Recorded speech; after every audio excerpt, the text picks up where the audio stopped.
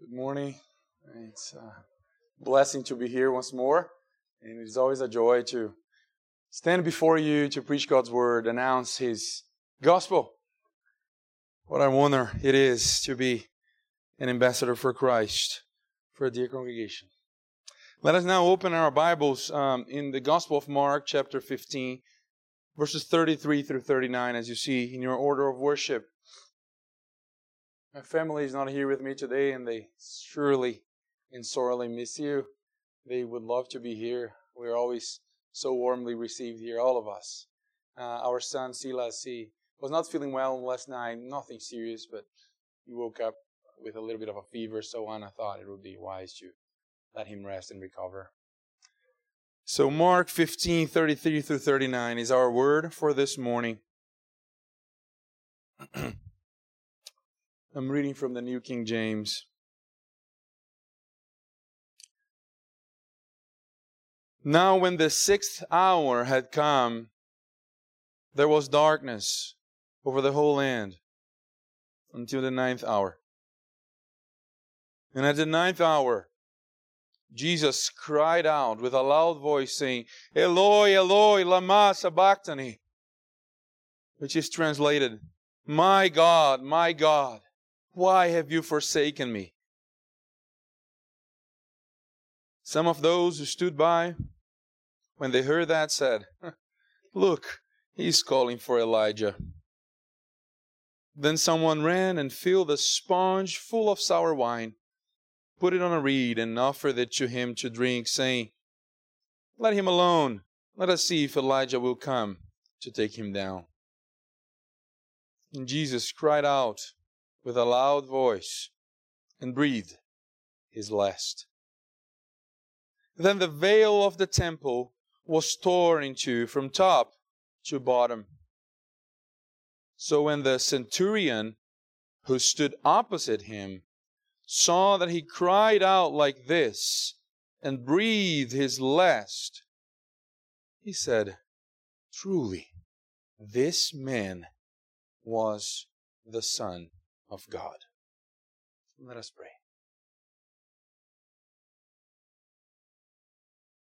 Oh, Father, it is because of this man, who is the Son of God, that we can now cry out to you as our Father. Lord, we go unto your throne of grace now with the boldness, gratitude, yet humility, servants of creatures, of wounded sinners in need of the balm of your Spirit, that healed the fatal wound of sin in the hearts of believers. It may heal, even today, the hearts of unbelievers. We pray for your comfort, for your care, for your instruction, for your encouragement, for your rebuke, to be present in our midst. The Lord, indeed, as it was said, the grass withers and the flower fades, but the words of your mouth stand forever. So I plead with you, Lord, be with all of us and be with me, and may the words of my mouth and the meditation of all our hearts be pleasant in your sight, O Lord, our rock and our Redeemer. In Jesus' name we pray. Amen. Certain people are uniquely gifted for specific jobs and tasks, aren't they? It is common and a wise advice for young people who are trying to figure what they're going to do for the rest of their lives in terms of a specific career or calling, to use a more theological term. It is given to them the advice that they should look for the gifts that the Lord has bestowed upon them in order for them to realize hints of what they could be pursuing with their lives. After all, these gifts are providential markers, if you will. They showed us clearly that God made each and every one of us for a specific purpose. And for that purpose, He equips us in His providence. I, for one, still remember when my class of high school, when I was graduating from high school, celebrated, my closest friends, we celebrated together in our last month of school. We tried in that month to make sure that we would do everything that we used to do together as years went by in our school time together. I was very excited a certain day that it was basketball day. I was ready to put on a show. Not, of course, a show like I saw Pastor Gilbert with his daughter dancing. That was something else. But the basketball court was wet because the past day it rained the whole day. So we had to choose something else. They ended up choosing paintball. Some of you may know where this is going. Everyone soon realized that I was the easy target. And from that day onwards, I said, no more of this. Still, natural gifts are not the only thing that we need to pay attention to. They're not the only important thing to accomplish certain tasks in life. Preparation is often crucial to that end. And as we think about tomorrow, especially those who fought for this nation, they spent time preparing to have success in their mission, didn't they? But what about conquering our most fundamental liberty and crucial freedom? Freedom from sin's bondage. Who is suited to conquer the peace that we need the most? Peace with God Himself, our own Creator. After all, while living in God's private property, we all have trespassed and transgressed His laws, haven't we? From the youngest to the oldest among us this morning. All humanity struggles with that inability to find rest in anything other than the gospel, in anyone else than God. And we all try so hard, don't we? From ancient times, philosophers have tried to find the sure way for everlasting happiness and peace. But, children, let me address you now. Imagine that someone murdered one of your parents. And then when he goes to court, he looks at the judge and says, I am so sorry I did this. And then the judge, because he said, I'm so sorry, says, oh, you're sorry, okay, go away. Go have your life. How would you feel? That's not right, is it? Judges don't do that. The criminal needs to pay for what he has done. We all instinctively know and desire justice, especially when injustice is committed against us. In a sense, I always say, the best argument against those people who seem to think that the concept of justice and truth is a mere cultural construct is stealing their wallet. They will soon realize that there is objectivity in the world. There are ultimate truths. There is an ethical standard. They just don't know what is, or better saying, who is that standard. See, we live in a time and in a particular culture here in the South, don't we, of nominal Christianity, where people talk unashamedly about a God of their own making, a God that is only love, and a distorted love, dare I say. But God is also justice, as we read in our Bibles. He's all of that, love, justice, mercy, compassion, wrath. And each and every one of His attributes qualify all of them, including love. This is why we say that the cross is the most revealing of God's actions, because all of His attributes harmonize in order to work for His major glory in the redemption of undeserving sinners. So let me tell you, all of that to say that all of you sinners, cosmic criminals in a sense, all of us, cannot leave the courtroom of justice just by saying, I'm sorry. Neither will you be able to pay the price that you owe to the Creator and owner of this whole world. This is why hell is eternal. So who can give us any hope of peace with this God. His only begotten Son is the man. And it is Him whom Mark presents in his gospel account. Mark began his gospel introducing this person, Jesus Christ, the Son of God. This is the first verse of Mark. Being God and man, Jesus Christ is uniquely equipped to pay the debt you owe, having the nature of God joined inseparably with your nature. Brethren, His sacrifice had a worth that no mere human sacrifice would. This is why we say that His work is sufficient. But still, even this God-man had to prepare Himself through His ministry. We read and use the language of Hebrews, He had to perfect Himself through His sufferings unto obedience. Hebrews 5:8. Thus we see Him in the gospel here being baptized, tempted, being betrayed and crucified. All the while teaching sinners that He was the way of salvation, that He came to give His life as a ransom, as a rescue for sinners. Mark 10:45. Therefore, He is perfectly suited and prepared for the task before Him. The task of salvation of penitent sinners. And in this text, if you will, our sermon in a sentence is that on the cross, Jesus suffered divine wrath, satisfied divine justice, and revealed His divine identity. On the cross, Jesus suffered divine wrath, satisfied divine justice, and revealed His divine identity. Let us see these three things as you have in your order of worship. Divine wrath, first, verses 33 through 36 in our text. And here what we have is a culmination of the theme that goes throughout the Gospel of Mark of Christ's rejection. You see, at this point, He had been abandoned by everyone.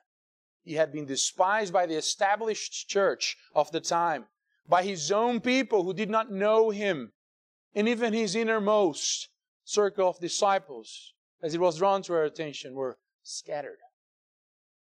However, as we will see in this climactic moment of His death, a more terrifying abandonment happened as He suffered divine wrath. Let us unpack this sobering scene. Look with me, verse 33. Now when the 6th hour had come, there was darkness over the whole land until the 9th hour.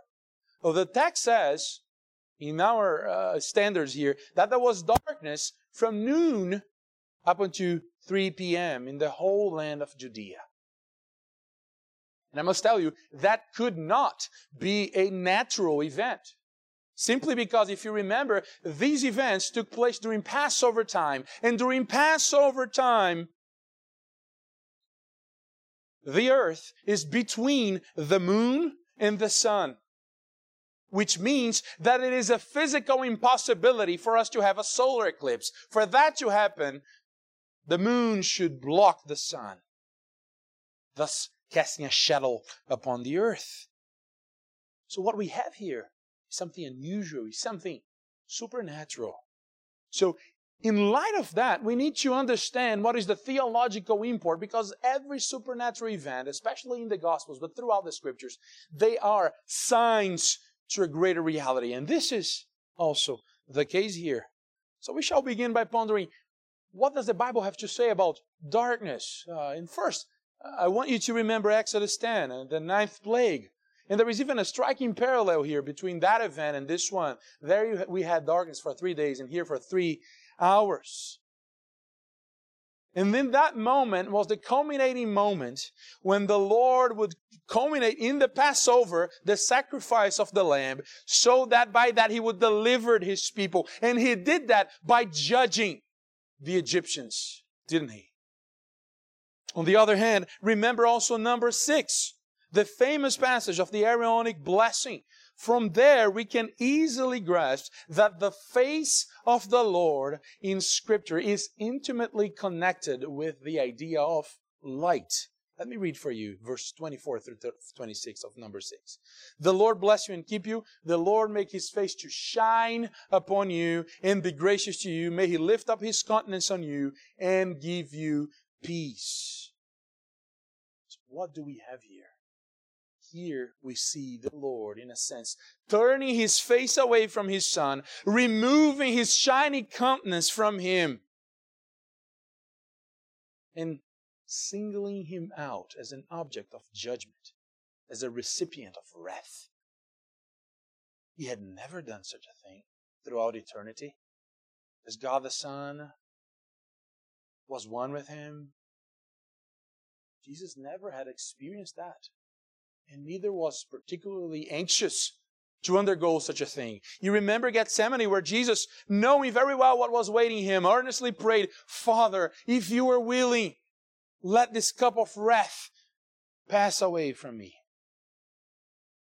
But being one with His Father, as God the Son in the flesh now, He knew His Father's will, and He was one with His Father. So He said, let Your will be done.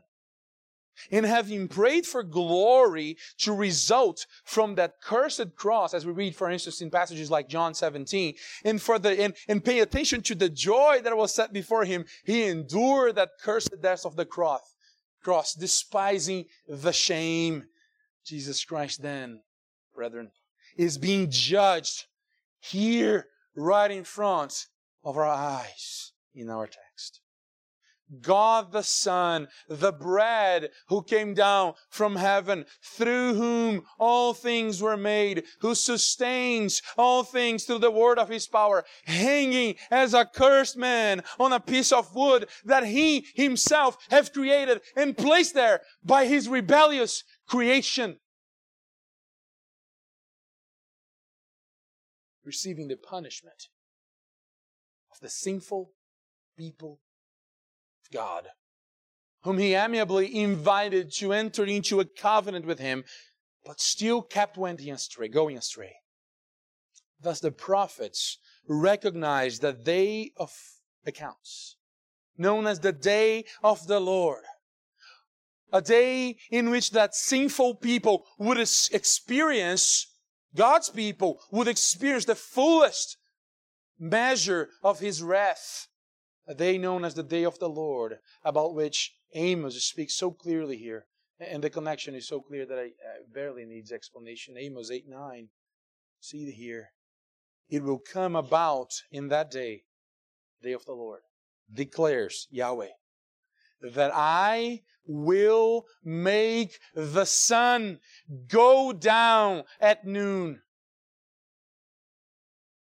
and make the earth dark in broad daylight. So Jesus is undergoing the wrath reserved for you, Christian. Now, what else is described in the Bible as utter darkness? Matthew 8:22. Matthew 8 and Matthew 22, you see Jesus Himself describing hell with these terms. On that cross, dear congregation, Christ suffered hellish agonies and sufferings, which is what every sin deserves. Notice that hell is not marked by the absence of God, as some may think, but by the absence of His favorable presence. He's not present as a Savior, but as a judge. God is present in hell. Satan is not king in hell, as hell was created for him to. Hell is the place that God has prepared for His enemies. Those who dare to threaten His authority and those who despise His favor, which avails to the same thing. Hell is not a place in which people think, as they say out loud in social media or whatever platform they have, that they will finally be able to do all the things that are fun and that they do here on earth. No. Hell is a place where the weight of the omnipotent God's wrath will be poured out on sinners to the last drop. So before our eyes, what we have here is He who knew no sin being made sin, receiving the deserved punishment of sin, so that you, believing in Him, being united to Him, now may become the righteousness of God. 2 Corinthians 5:21.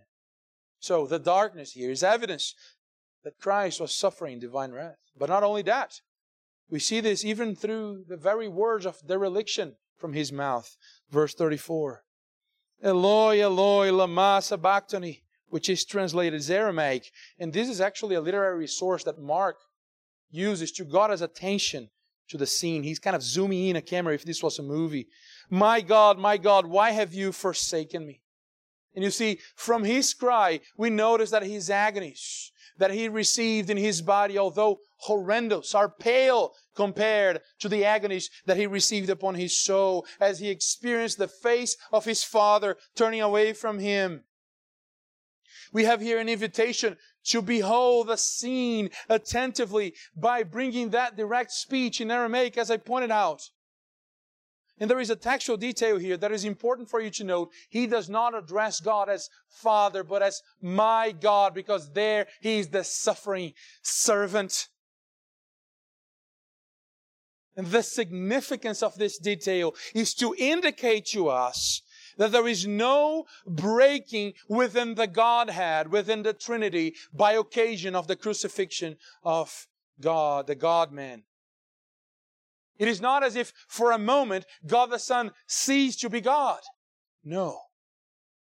He is still one with the Father and with the Holy Spirit. But Jesus, the man, experienced real abandonment. And as our representative, He endured it to the last drop. And the only reason He could endure it in such a measure that you pay for your eternal debt is because He was the God-man. So His divine nature would not only sustain His humanity from sinking down completely, but would also communicate an efficacy to His sorrows that alone can explain how could one man conquer such a numerous seed as it to be described as the stars in heaven. To our father in faith, Abraham. Mystery of mysteries. Wonder of wonders. What a God. What a Savior. What a plan. So we see Christ suffering divine wrath as indicated by the darkness, by the despair of dereliction, and finally in Him enduring even the debauchery of His own people. The bystanders, verses 35 and 36, we see that.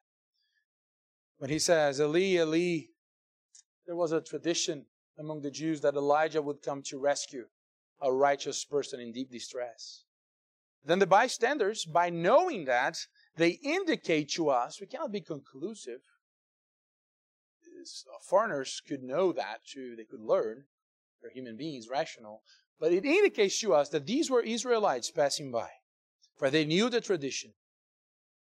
So they're saying, oh, He's calling Elijah.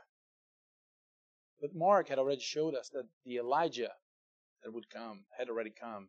And they did with Him as they pleased. They beheaded Him, and that was John the Baptist. So we have here Christ being mocked even by His own people. And there is something I need to address considering all this.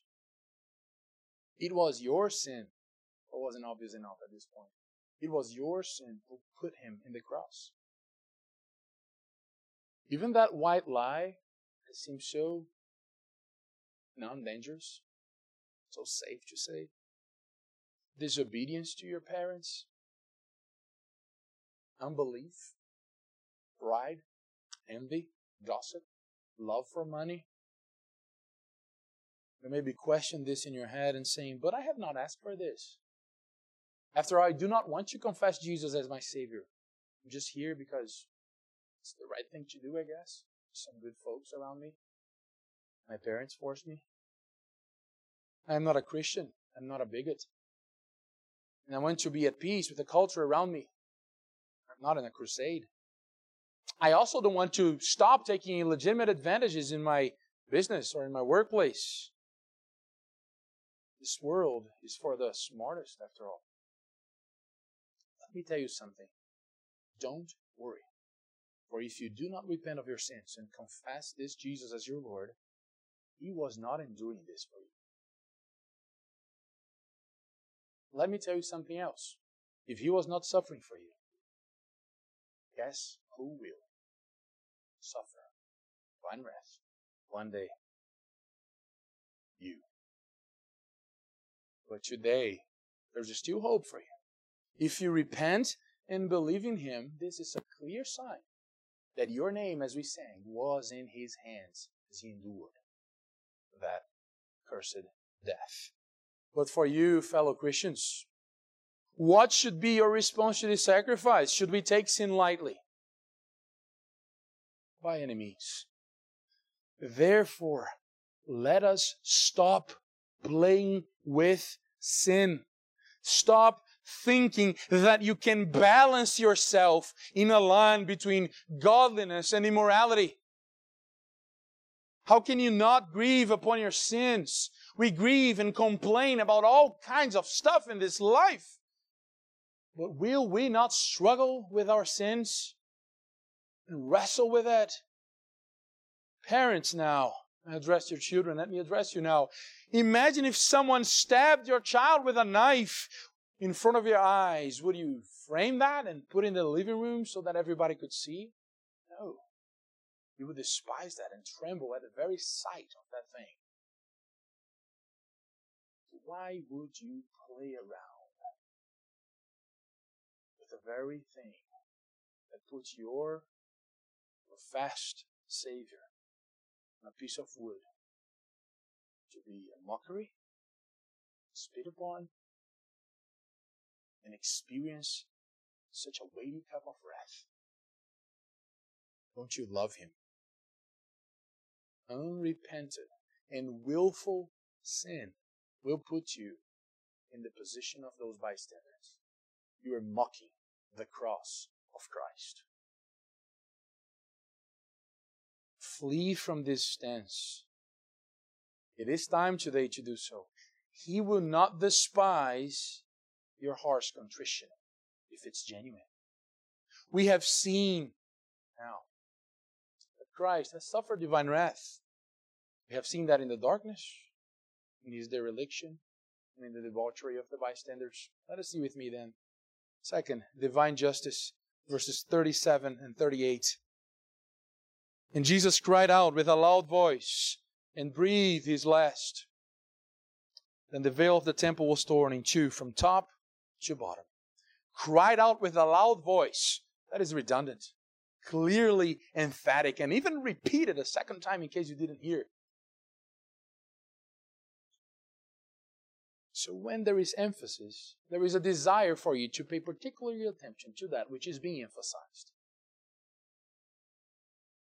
Well, people being crucified don't usually are very loud, for they die customarily of suffocation.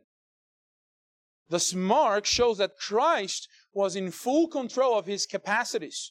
And that reminds me of John 10, where He says that nobody takes my life away from me, but I give my life. I have authority to give my life. He was the one offering. Nobody was taken by force. Even in His death, He made it very clear. And from the harmony of Luke and John, we know what He said. It is finished. Thus, Lord, in your hands now I commit my spirit.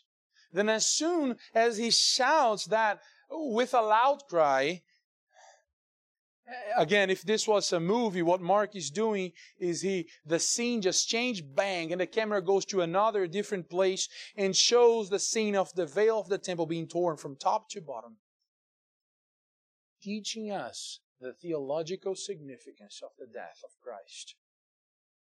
You see, the dramatic and culminating effect of the sacrificial high priestly death of Christ as the veil of the temple was torn.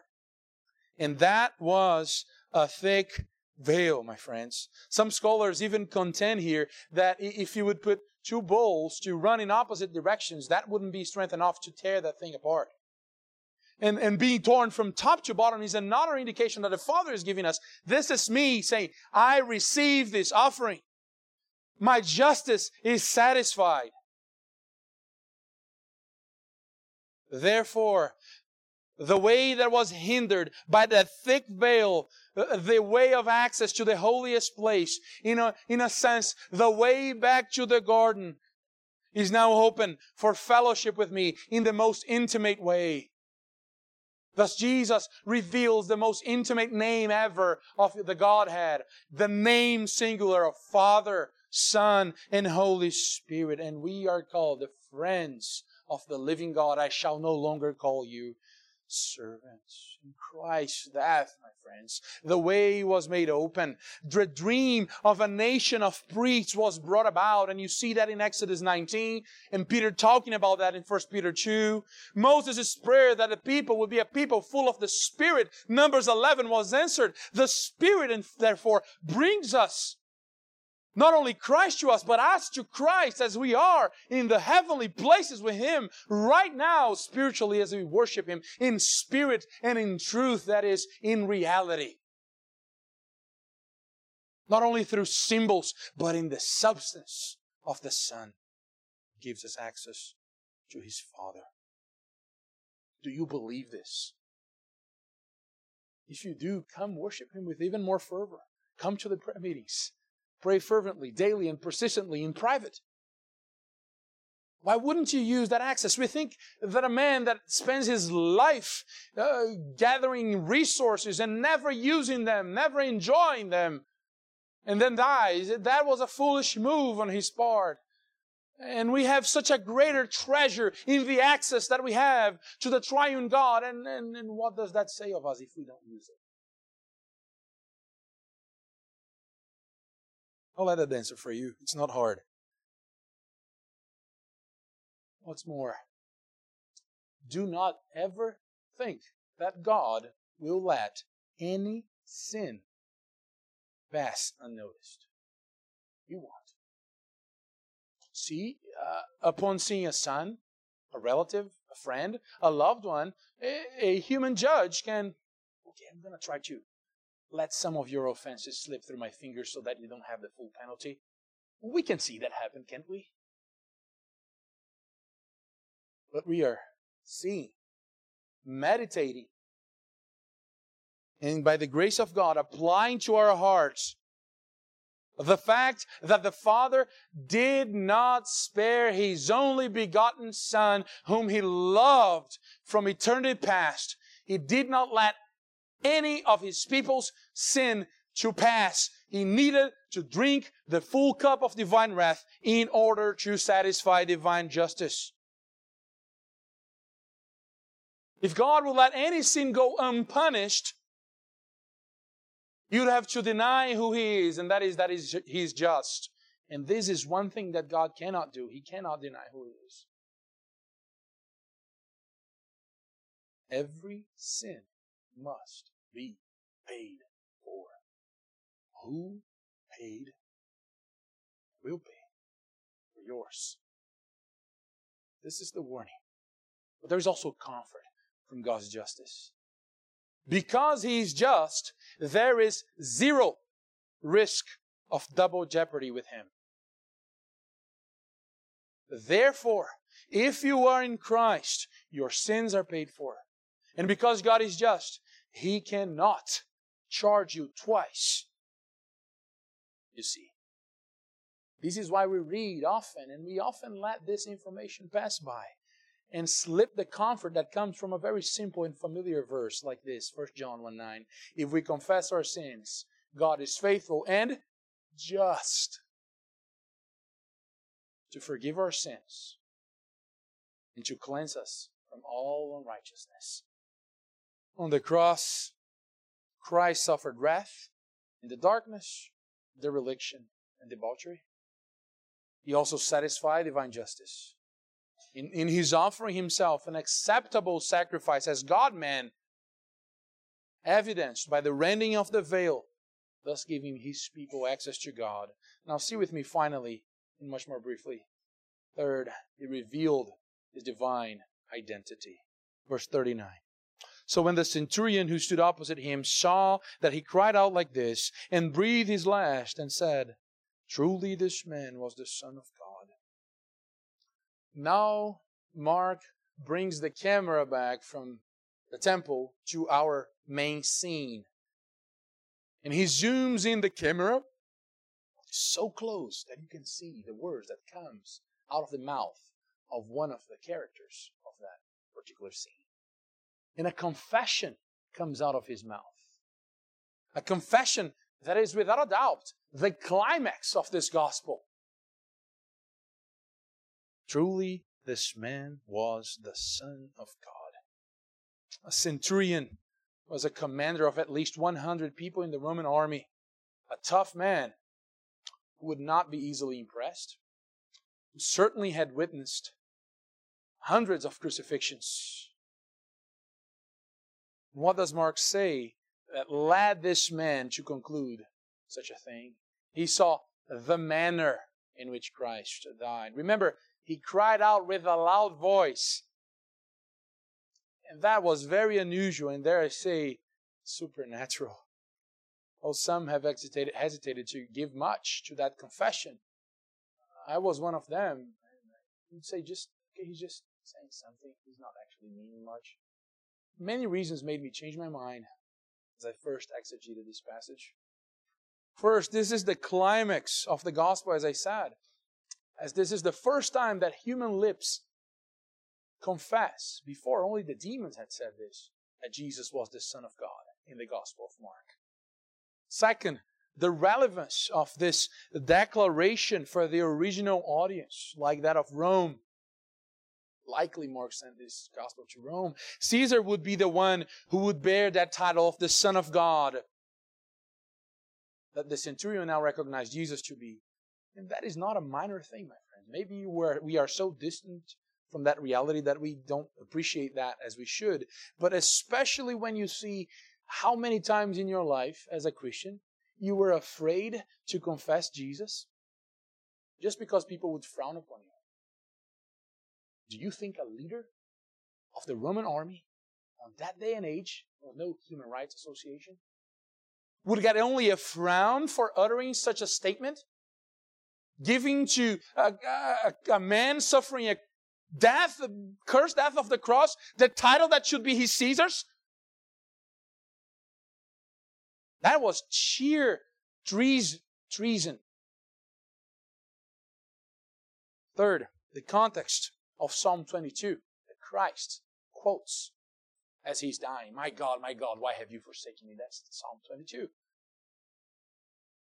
And we need to remember that the meaning of particular verses in the Bible are drawn from their surrounding context, as words have meaning based upon their context. So when we have a quote from an Old Testament in the New Testament, you need to remember that the meaning of that verse is determined by and restricted by his context, that verse's context. In that case, Psalm 22, which ends with what? The nations being converted to Yahweh. See particularly verse 27 of Psalm 22. All the ends of the world shall remember and turn to the Lord, and all the families of the nations shall worship before you. And even prophesied about you here in Douglasville today. Verse 31, they will come and declare the servant's righteousness to a people who will be born. That he has done this. So in this Roman centurion's confession, we have a sample of the apostolic import that Paul wrote in Galatians 3, verse 13 and 14, that Christ redeemed people from the curse of the law by becoming accursed, so that the blessing of Abraham, all the nations of the world will be blessing you, Abraham, says the Lord, might come upon the Gentiles.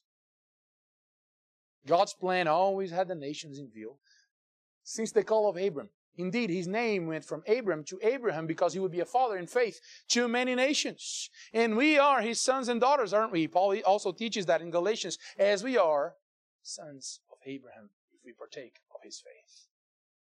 And here we have this extraordinary confession from an unlikely source. The centurion. The foolishness of the cross is indeed wiser than any human scheme, brothers and sisters. And you know what that means for your life? That means hope for your lost spouse, son, daughter, friend, relative, loved one, neighbor. Hope. So keep on praying, keep on witnessing. For he who suffered divine wrath in the darkness is himself light. He who satisfied divine justice is himself the justifier. And he is also the Son of God. And God the Son, he is more than able to make the light of the gospel shine upon the darkest of hearts. You see. And for you, Christian, as you struggle with these kind of things of unbelieving loved ones, and even other disappointments in life, how can you doubt God's love for you, regardless of what you go through, after what we have seen this morning? He gave His only Son to die for you. Dear unbeliever, how can you not come to the Savior? What are you waiting for? Who in this world has ever shown you, has ever given greater affection to His people than this King? If you're not united to Him, you are the one who will endure hell. God is just and sin must be paid for. And you know that conscience in your mind that you're trying to silence and quench for weeks, maybe years now, trying to take Christianity as a mere, hobby or something? That inner voice telling you that what this preacher is saying is true. It might be very quiet and low now, but I assure you, in the name of Christ, that in hell it's going to become very loud. And like a locust, as the prophet Isaiah said, it will consume your peace. As you look back and saw yourself spitting at the cross of the Savior. And since you may spend eternity there if you're not in Christ, you might as well remember even this very sermon this morning and mourn over it. May that not be you. Therefore, in the name of Christ and as His ambassador, I plead with you, turn to Him now. If today you listen His voice, do not harden your hearts.